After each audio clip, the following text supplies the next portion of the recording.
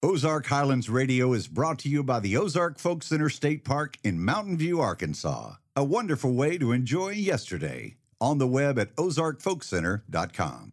And by Stone Bank, a community bank supporting entrepreneurs and farmers nationwide with loans guaranteed by the USDA, SBA, and Farm Services Agency. Learn more at stonebank.com. And the Arkansas Arts Council, empowering the arts for the benefit of all Arkansans. On the web at arkansasarts.org.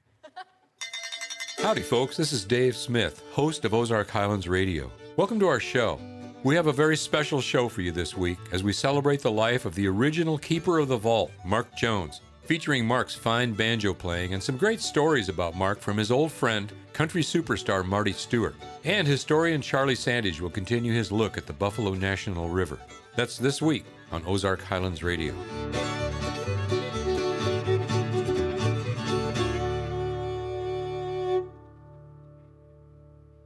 If you're a regular or even occasional listener to this show, you're aware of my weekly visits down to the vault to visit my friend and collaborator, Mark Jones.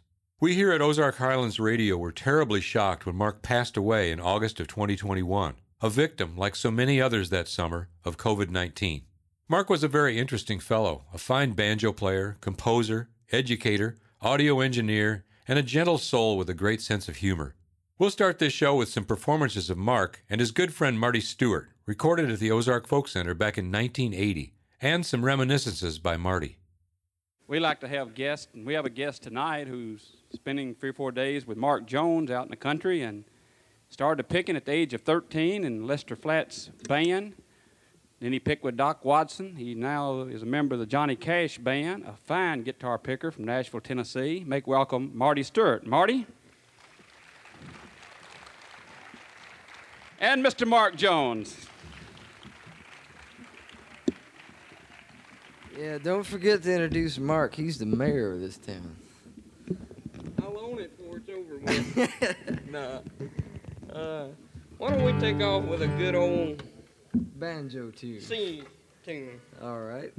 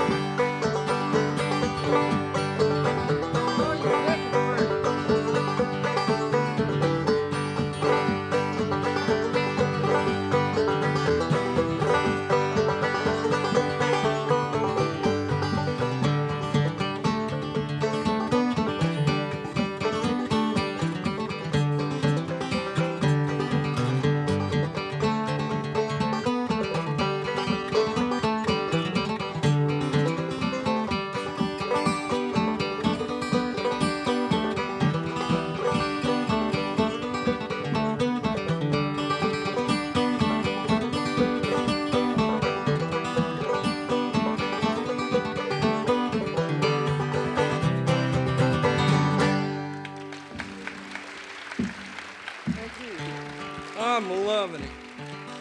All right. Strangely enough, this very weekend, 45 years ago, was when I went up to Nashville from Mississippi to ride on the road, supposedly for the weekend, to go on tour with Lester Flatt.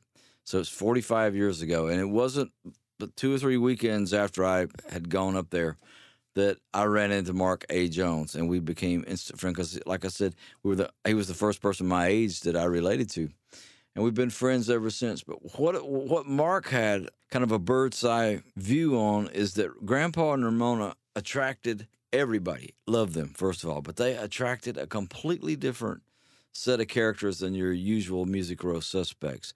And I'm talking about people like Merle Travis and String Bean and the rootsier, folkier people. They were Americana before anybody had ever thought of the word, being a broad term. But Ramona staged get-togethers out at their house, and boy, I tell you what, it was the A-list party to be a part of. If it was that was the social event of the season, as far as I was concerned.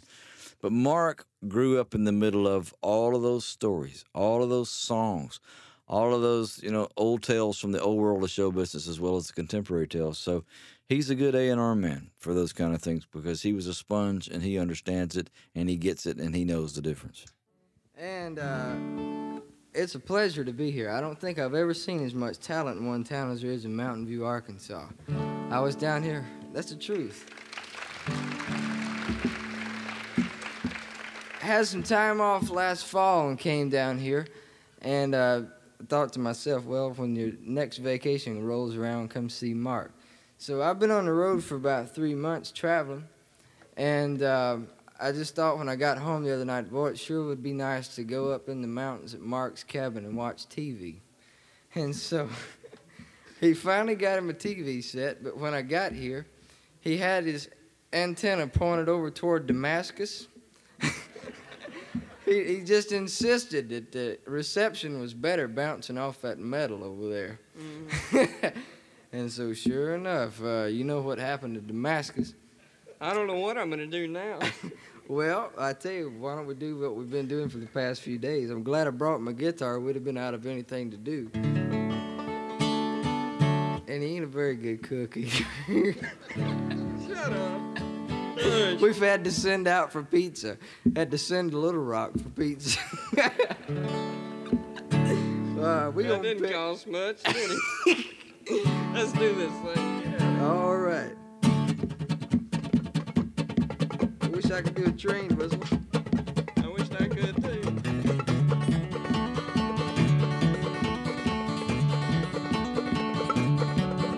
Hey, where were you when the train left town? I was standing on the corner with my head hung down. If I had my gun, I'd let the hammer back, shoot that dirty rounder that took away my gown. Hey, that train that carried my girl from town. Hey, hey, hey, hey.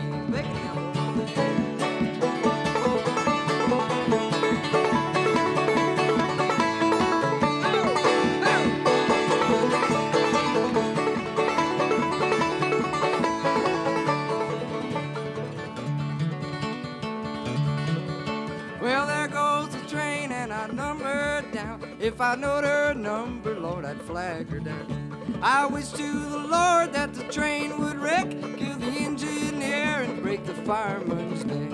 Hey, that train that carried my girl from town. Hey, hey, hey, hey.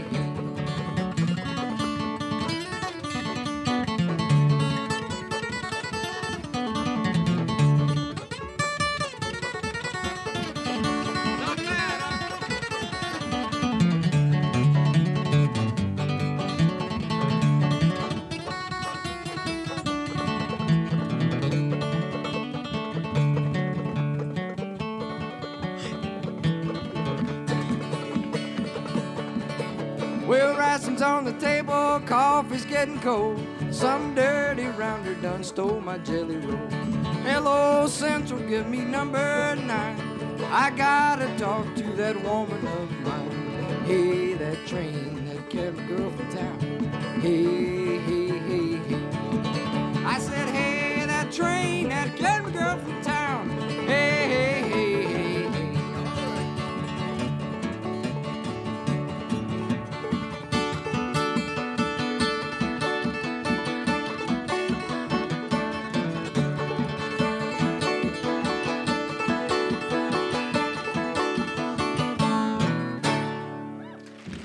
I love this place. I've been coming here since the late 1970s. Mark Jones brought me over here for the first time. He, moved over here with Grandpa and Ramona when they started, I think, their dinner theater over here, perhaps. And he kept coming and going back and forth from Nashville, telling me about this scene that was taking place in the Ozarks. And I was going, yeah. But it kept sounding more interesting every time he'd bring it to me. And then one day I came over here and I saw exactly what he was talking about. The legacy was so rich, and the work seemed important to me. And this place, there's been a lot of trends come and go since those days from the late 70s. But the beauty of this place is it just kind of has its own thing, and it has its own speed, and it's a very steady, and it's a very steady place. It doesn't look any different to me than the first time I came here. It's maintained, and it's about the culture, and so that's beyond trends. Both of us have had a great chance to be around a lot of old-time musicians and learn as much as we can. This is an old tune that Marty got to do quite a few times when he worked with Lester Flatt, and I got to do it a few times while I was trying to learn it from String Bean, and I don't think I've got it right yet, but I'm still doing it anyway. But it's called John Henry.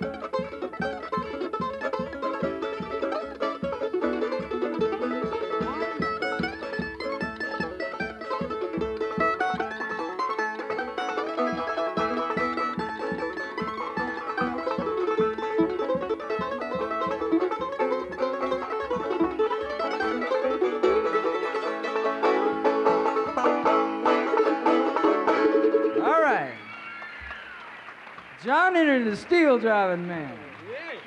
Well, how much time do we have? No, it's a long list. The one I remember is that Mark had an old white van, I think it was a Ford. And we were downtown Nashville one day. We were on a street called Elliston Place. And there's a funeral home on Elliston Place, and, we were just kind of riding along laughing, having our own world of fun. And traffic slowed down for a minute. And then the next thing I know, the traffic came to a standstill and wouldn't move. And this guy came to the front of Mark's van and stuck one of those funeral procession flags on the bumper or wherever, So we were at a funeral procession. And we didn't say anything. And the guy said, "Turn your headlights on, please." So Mark turned his headlights on. And we'd gone about a block, and Mark said, "Wonder who it was." Thank you. Well, in my opinion, there ain't nobody can pick that like Mark Jones. He's good. All right. We were talking about it last night. We played down at Grandpa's Dinner Theater. Mark and I came up here to the Folk Center, I guess it was 4 years ago. Mm-hmm. We set out at his cabin in the woods and got together a bunch of songs, and Robert and Mary came and helped us on a couple. And we came up here and recorded a cassette tape and called it Mark and Marty. And we only had one problem with it. After we got finished with it, we figured we didn't have nowhere to sell it. And so he couldn't sell it on the road, and of course you can't sell it with Johnny Cash. So we figured the only place in the world you can get this tape is in Mountain View, Arkansas. But we're running low. We only have about 100,000 left. So if you want yours, rush to the back and get it. That song's on it. We've only got 1,000 here, so. And they're free, but there's an $8 tax on them. To benefit the poor and needy, mainly Mark and Marty. Yeah. Here's a tune. Bill, where'd this tune come from? I ain't gonna work tomorrow. Bill wrote it. Bill wrote it. He's just over there a-swanging. He don't care. Anyway. Swing one for us, Bill. I ain't gonna work tomorrow. Oh, yeah. Well, I'm gonna leave this country. Lord, I'm going around this world.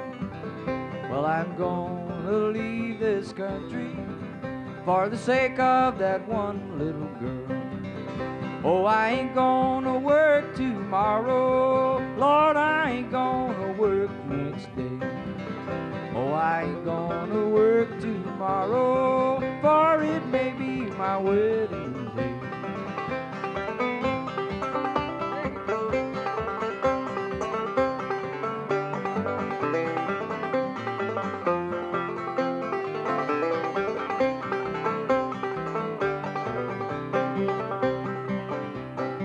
Don't you hear my banjo ringing? Don't you hear that lonesome sound? Don't you hear those pretty girls laughing, standing on the cold, cold ground? Oh, I ain't gonna work tomorrow. Lord, I ain't gonna work next day. Oh, I ain't gonna work tomorrow, for it may be a rainy day.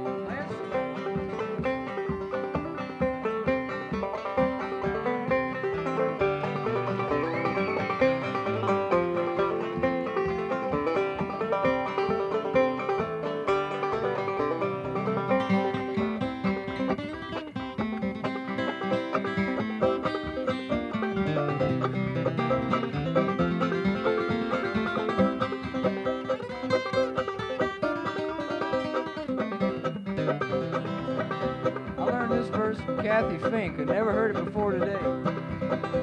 Wow. Pay attention. It means a lot. Well, I used to live in the country, but now I live in the town. And sometimes I get a notion to go jump in the river and drown. Yeah. Oh, I ain't gonna work tomorrow. Lord, I ain't gonna work today. Oh, I ain't gonna work tomorrow, for it may be a wedding day. Let out,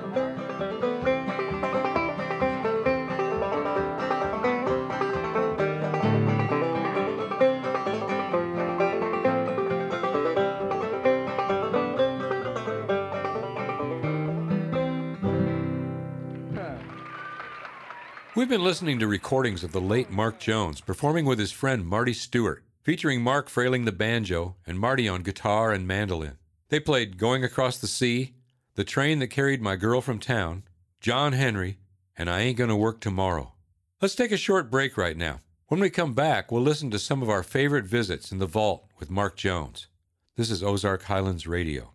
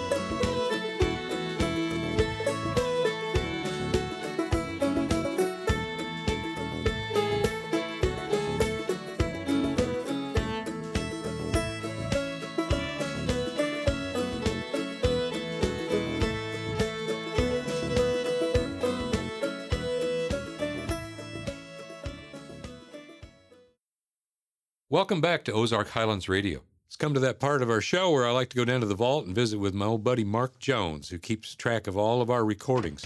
Let's go down and see him now. Hey, Mark, how are you? Dave, I'm doing great. Hey, I've been wondering, how's things going out on your place out there in Fox? Well, a new baby calf yesterday. Got a new calf out of one of my heifers. All So right. I'm proud of that. Well, that's good. A new addition to my herd of 3. Now I have 4. I always like to keep tabs on what's going on. You know, Mark, something a lot of people don't know is that you've been in music all your life. Your mom and dad were Grandpa and Ramona Jones, who members of the Grand Ole Opry. Everybody knows them, and I know that you're a fine banjo player yourself.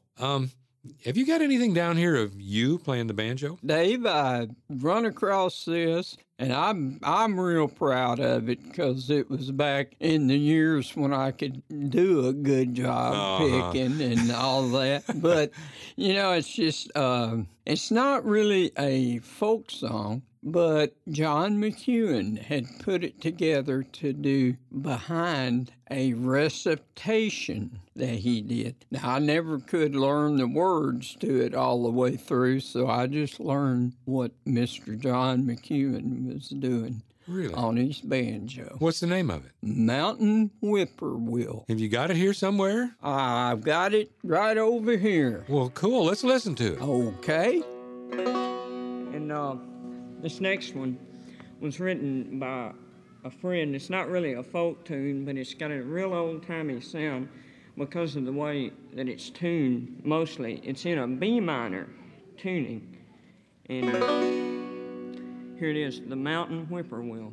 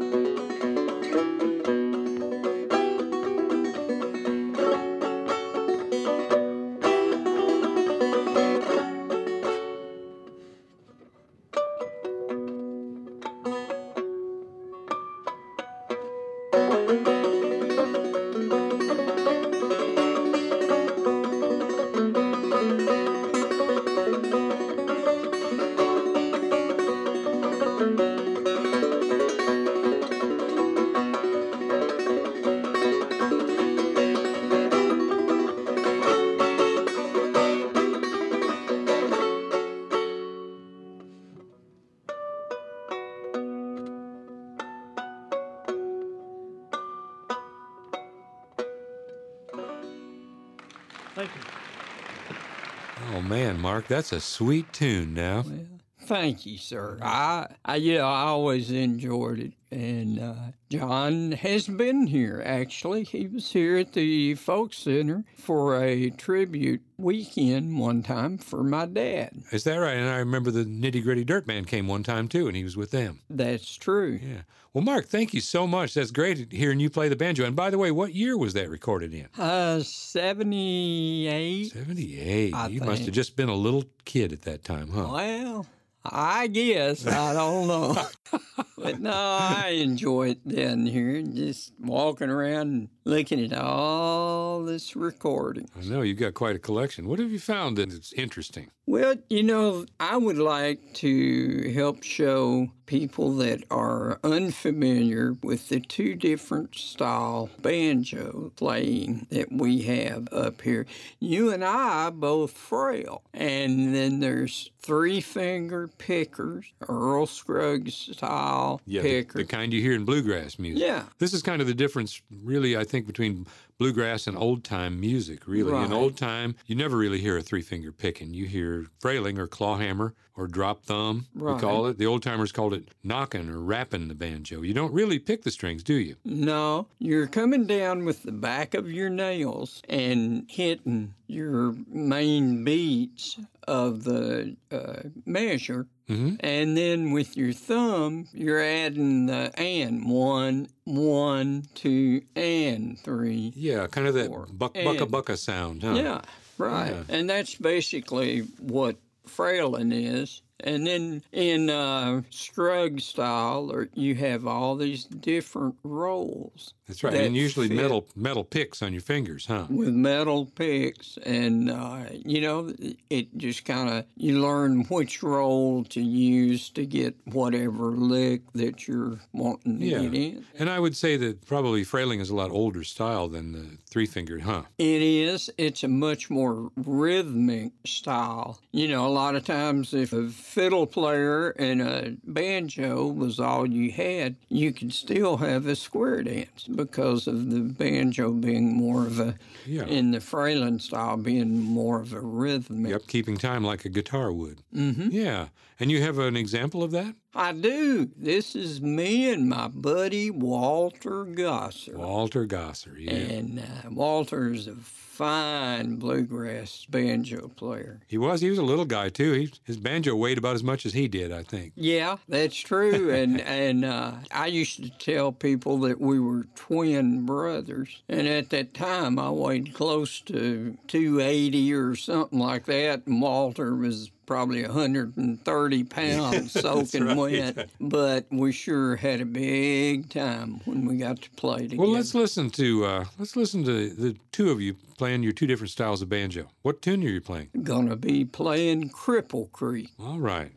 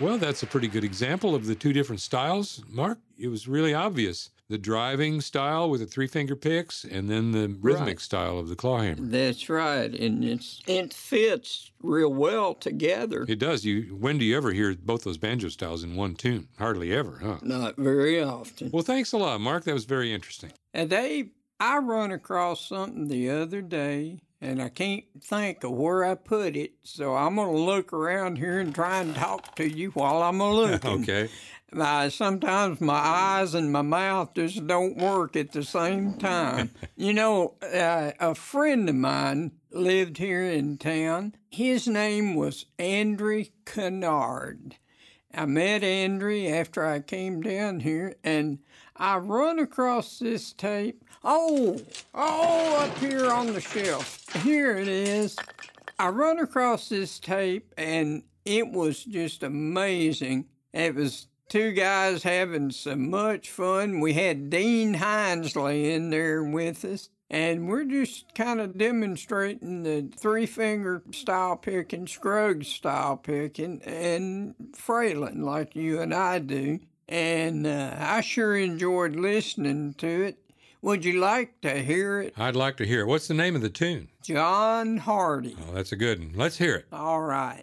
Frailing is it's an older style. It was actually called clawhammer, drop thumb, and knocking and rapping and about everything in the world, especially when I do it. But it's in a downward motion, just kind of it's a rhythm pattern actually. And then picking actually came along within the last 60 years. And Andrew, his hand will be stationary on the banjo head, and it's mostly rolls and stuff like that. Isn't it? Henry's not going to talk, Henry. No, it's more rolls and patterns and stuff like that, where Fralin is more or less hit and miss, and I miss a lot more than I hit. But this is going to be demonstrated on an old tune called John Hardy.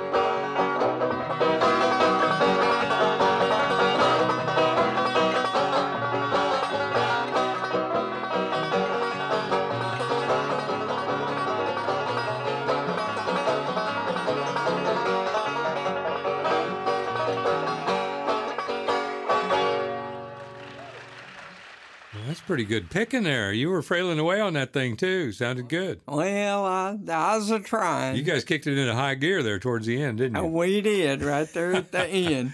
Yeah. But I sure enjoyed picking with Andrea over the years, and Dean also. Yeah, we featured Dean actually as a backup musician in this segment many times. We have. That guy stayed busy back in the day, didn't he? He did. He just picked with everybody. And when do you think this recording was made that we just listened to?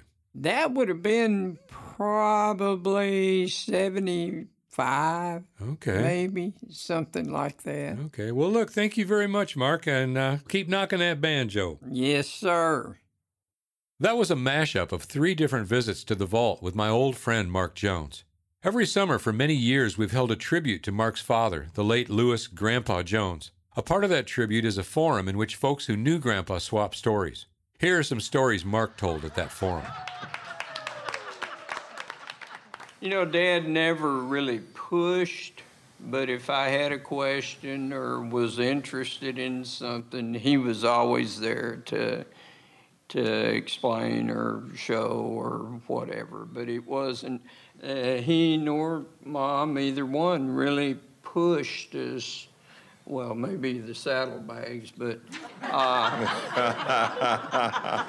other than that, he really didn't. They really didn't push to make us do something or any of that. We just, I don't know. I don't know about Elisa, but I saw the type of life, the fun, the excitement, the camaraderie between Mom and Dad and all their friends, Merle Travis, Joe and Rosalie Maphis, and String Bean. String, yeah.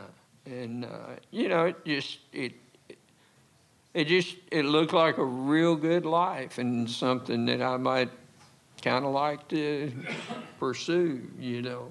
And then I did, later on, I started working with Dad, playing bass and traveling all over the country and working his dates. And in all honesty, that's when I really got to know him as a person, because he was gone so much. And, you know, growing up, you just kind of, that's his deal. I'm not into that, you know. But then working on the road and being able to travel with him, I learned the type person, what he really was. And Mark, the banjo you have there, that's his banjo, correct? Yes, sir. And we talked about that, I think, last year. But Yeah. tell us a little bit about that banjo. What? Well, Dad played this for a long time on the road, you know, and traveled, and you can see there's belt buckle marks and everything. And I was telling Kathy last night, we got to talking about the one different peg on the back. There's one peg that's not gold plated and not anything. And he had been in it was a dressing room, which actually was a locker room of a gym. You know, he had played at a high school gym, and it was the locker room, and a rat kept coming out and was running across the floor, and Dad took this banjo and killed the rat with it. It broke this peg off, and he never replaced it, never gold plated it. That didn't mean nothing, just something that worked. I've still got the other peg. I thought, well, I ought to change that out, and then I thought, there ain't no way I'm gonna do that. But, yeah, it's killed a rat. So. Well, that's something else I learned here today. That's a rat-killing banjo. A rat-killing banjo. Okay, and what about you, Mark? When did you start playing with him? Well, I actually, the first time I was on the Opry, it was with Earl Scruggs, and I got to show the difference of picking and frailing, and I loved it. From then on, it was just okay, and then I got to work with the Willis brothers, doing the Kellogg's cornflake commercial. Sure remember those. When the banjo player that was working with them, Curtis McPee, when he retired or quit, my guitar teacher, which that didn't work too well, but my guitar teacher said, why don't you play on the, and I was able through Ed Hyde to go to work on the Kellogg's cornflake commercials on the Opry. And I was going to high school, and our high school at the time, Mom's gonna love this, our high school at the time, they had a cooperative education program where if you had a job, you could get out of school at 11 o'clock. You love that. And so I had them all convinced that I probably practiced enough hours, the hours that was needed to be able to get out of school at 11 o'clock.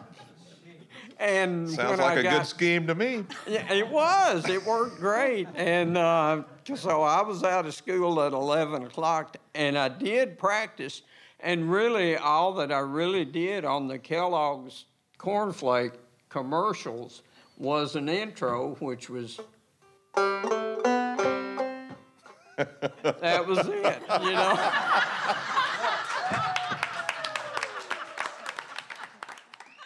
That was our old friend Mark Jones, swapping stories with friends and relatives at our annual Grandpa Jones tribute. It's time for another short break. When we come back, Charlie Sandage will continue his history of America's first national river. You're listening to Ozark Highlands Radio.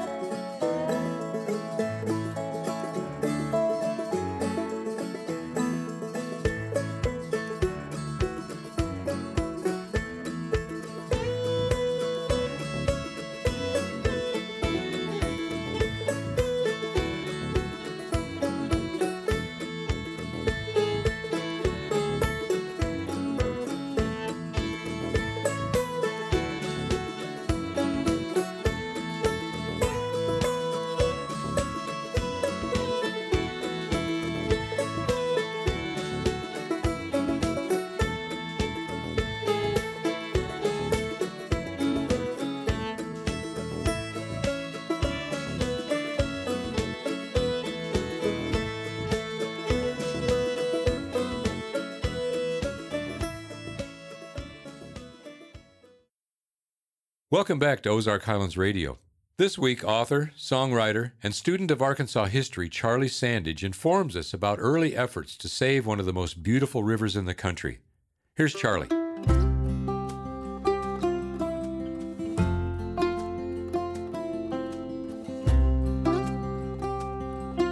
Our series about the 50th anniversary of the creation of the Buffalo National River Park had to mention a book by Neil Compton entitled The Battle for the Buffalo River. A Northwest Arkansas obstetrician and avid hiker and canoeist, Compton read a 1956 article by Harold Alexander, a biologist working for the Arkansas Game and Fish Commission, who was speaking and writing about growing threats to the river, including proposed legislation to dam it. Compton said Alexander sounded the alarm that summoned him into battle. Alexander's son, Ed, is a retired musician and professor of music, and he happens to be my friend and neighbor. He's an accomplished photographer who has possibly captured more still shots in celebrated and isolated corners along the Buffalo than anyone else.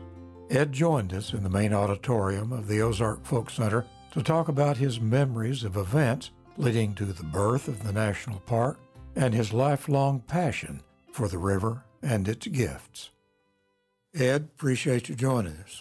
Well, thanks for having me, Charlie. It's a pleasure to be here. Let's just begin back there when you were, what age did this whole conversation in your dad's living room begin? I was too young to really, at that time, to really know what was going on. It just seemed like something that I lived with. As time went on, I came to meet all these people that, in retrospect, are giants in that field, not just in saving the buffalo, but in preservation of natural beauty in the state of Arkansas. There were actually plans in the 50s to dam the buffalo. There were a lot of, in fact, there was a Corps of Engineer plan to dam every free-flowing tributary to the White River all the way down, and the buffalo was to be the last one. Among Ed's recollections that came up was the formation of the Ozark Society. You might call it a sort of Sierra Club for the Ozarks, still very much active today. You mentioned the Ozark Society. I know there certainly were preservation awareness organizations all over the country before that, and I know that a good number of people from those organizations got involved in the buffalo situation, but if I understand it correctly, the Ozark Society itself became a coalescing point about the buffalo situation. Well, absolutely. It would be remiss of me to say that any one person was responsible for the ultimate creation of National River. Many people worked on it, but they looked for help anywhere they could get it. One of the vivid memories I have of this time, realizing that there was an actual battle, as Dr. Compton said, there was a battle going on, was going with my father to make speeches about the importance of free-flowing streams. And he would speak anywhere that they could gather 6 people. The idea that rather than go to every garden club in the state, which they probably did, and enlist small groups, that there would be one organization that would pull all those together, that they could use that as a central organizing factor. And I also vividly recall my father and my mother, actually, and Neil Compton in our living and discussing, and Neil Compton said, we'll create an Ozark Society. And I know that you may have spent more time up and down the Buffalo than anybody except maybe one of the Rangers. And actually, you were doing it through a lot of years before a lot of them came into place. And you've been in a lot of the nooks and crannies, and you probably know places you haven't told anybody about. So just tell us a bit about your life along the Buffalo River. Well, I do indeed know places that at least I hope nobody else knows about, but they're becoming fewer and farther between, and that's a good thing. That I remember my father writing a paper saying that if the buffalo were preserved in some national sense that 1 million visitors would visit the river over the course of a year, and he was scoffed at for that. Well, it far exceeds that now. As a teenager, along with his sister, Ed followed Kenneth Smith up a rugged trail toward the Natural Bridge in Lost Valley.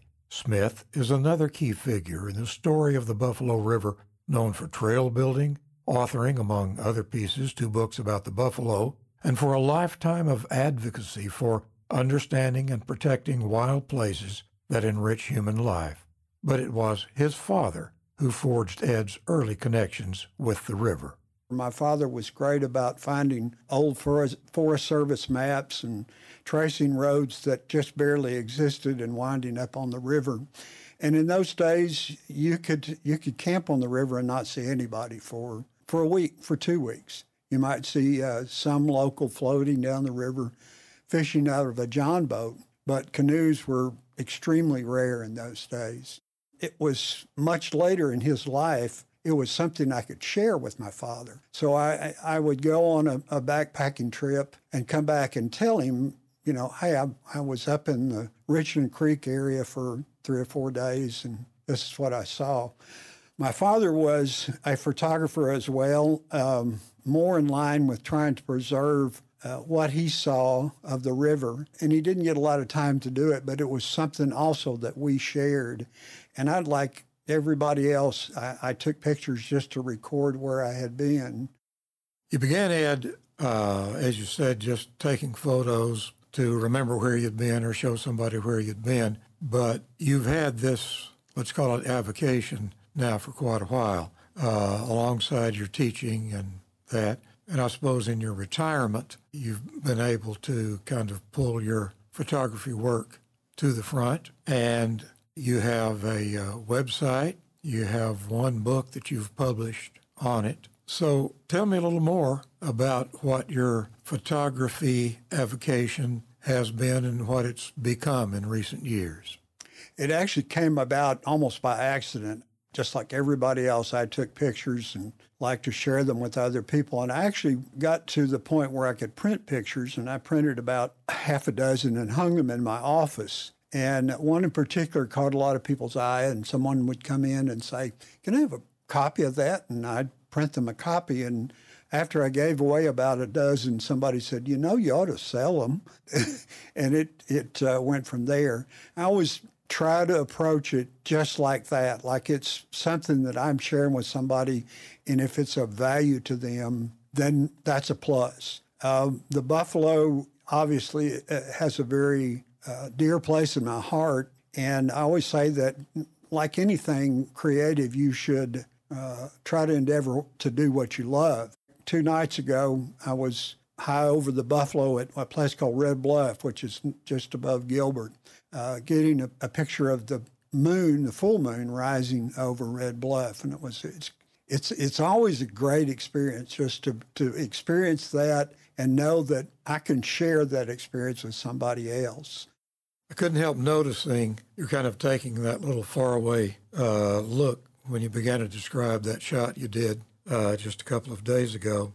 I know from my own experience, say with songwriting, what's your favorite? Well, it's the one I'm working on right now. But talk to me about some of the shots that you really felt moved to take and why. Well, it's like you said, it's whichever one is the freshest in my memory. And, you can't say who's your favorite child and, what's your favorite song that you've written. And I can't really say whatever's my favorite. The ones that I really like are the ones that elicit a response from somebody that sees it. I've got one of a herd of elk wading the buffalo led by this massive bull. And that experience stands out to me because it was pretty difficult to get. I waded upstream in the buffalo from the low water bridge at Ponca and stood in the river for about 4 hours because I was certain that this herd would cross at this point. And ultimately they did. As I tried to calm myself I was shaking so hard and trying to click the camera at the same time. But that one always gets a crowd response or an individual response. And I guess being able to tell the story as somebody sees it is half of the fun. Let me just note that on the Ozark Folk Center website and on the Ozark Highlands Radio website, we're going to be posting a selection of Ed's shots, and you can check them out on those two Facebook pages. The Buffalo River has inspired books, songs, and scores of artworks. Add to that list Ed Alexander's recollections and his photographs. Have you seen her shine? Have you heard her sing? She'll steal your heart away, wash it clean. The buffalo.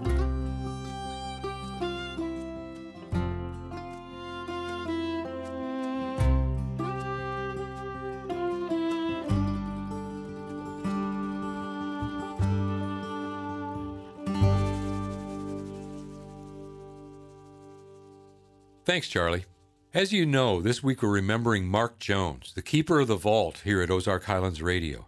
We'll close out this week's show with a couple of our favorite recordings of Mark, starting with the last time he appeared on stage with his mom, dad, and sister Elisa, playing the tune June Apple. Mark, it's your turn to show off now. This is an old tune that I learned a couple of years ago when I first came down here. It's called June Apple. Boy, it's the rhythm you're gonna get. Oh, that's all right. Ready? Yes, sir. Okay.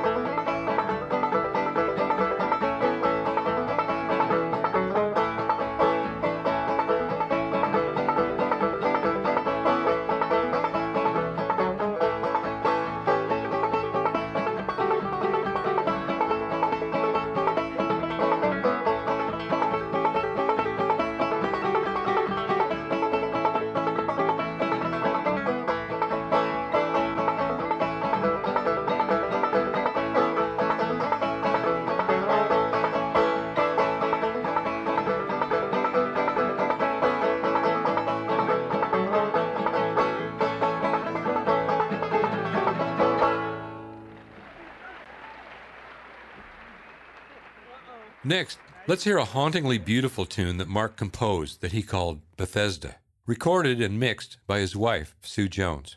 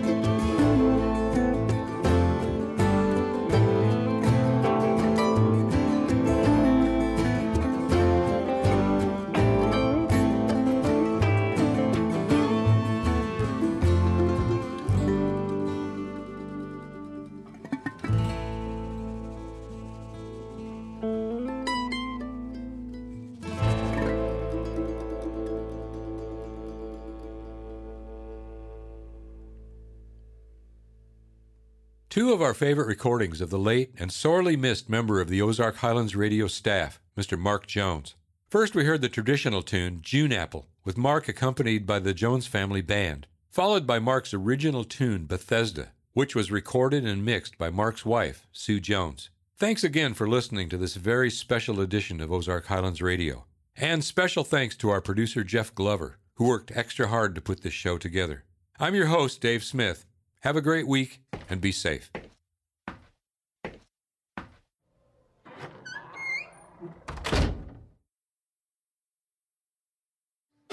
Ozark Highlands Radio is produced by Jeff Glover. Executive producer is Darren Dorton. Additional support for this program comes from Arkansas State Parks, a division of the Arkansas Department of Parks, Heritage, and Tourism, with 52 unique reasons to visit the natural state. On the web at arkansasstateparks.com. The Committee of 100 proudly supporting the Ozark Folk Center State Park since 1974. And by Stone Bank with roots in Mountain View, Arkansas. Stone Bank is a proud supporter of heritage musicians and small towns across America, with government-guaranteed loans for farmers, entrepreneurs, and communities. More information available at stonebank.com. For information on upcoming shows and events, we are on the web at ozarkhighlandsradio.com. Until next time, I'm Donna Farrar.